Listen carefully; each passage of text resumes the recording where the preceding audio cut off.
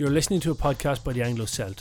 For more local news and sport, head on over to anglocelt.ie or check out the paper in shops each Wednesday morning. Hi, I'm Damien Donoghue and here's the latest news from the Anglo-Celt on Wednesday, March 4th, 2020. Coronavirus may force cancellation of parades.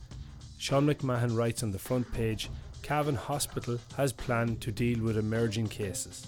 Seamus Enright reports 3 die on local roads over the weekend. Created in Cavan, brings the gospel of good food and drink, reports Thomas Lyons. Green light for new fire station in Ballyduff. Virginia Logistics showing the way forward. Haulage firm motoring towards gas supply.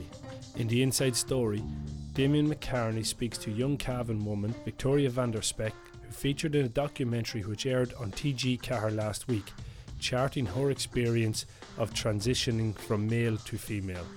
And in sport, boxer Ceire Smith was named the overall Sports Star of the Year at the Anglo-Celt Sports Star Awards in the Cavan Crystal Hotel last Friday night.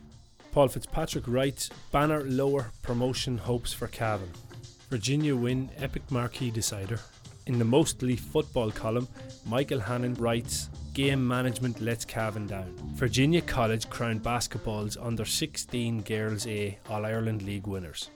For more on these stories, pick up the Anglo-Celt in shops today. Head on over to anglocelt.ie for all the latest news and please hit the subscribe button wherever you get your podcasts. Don't forget to like and share on social media and thank you for listening.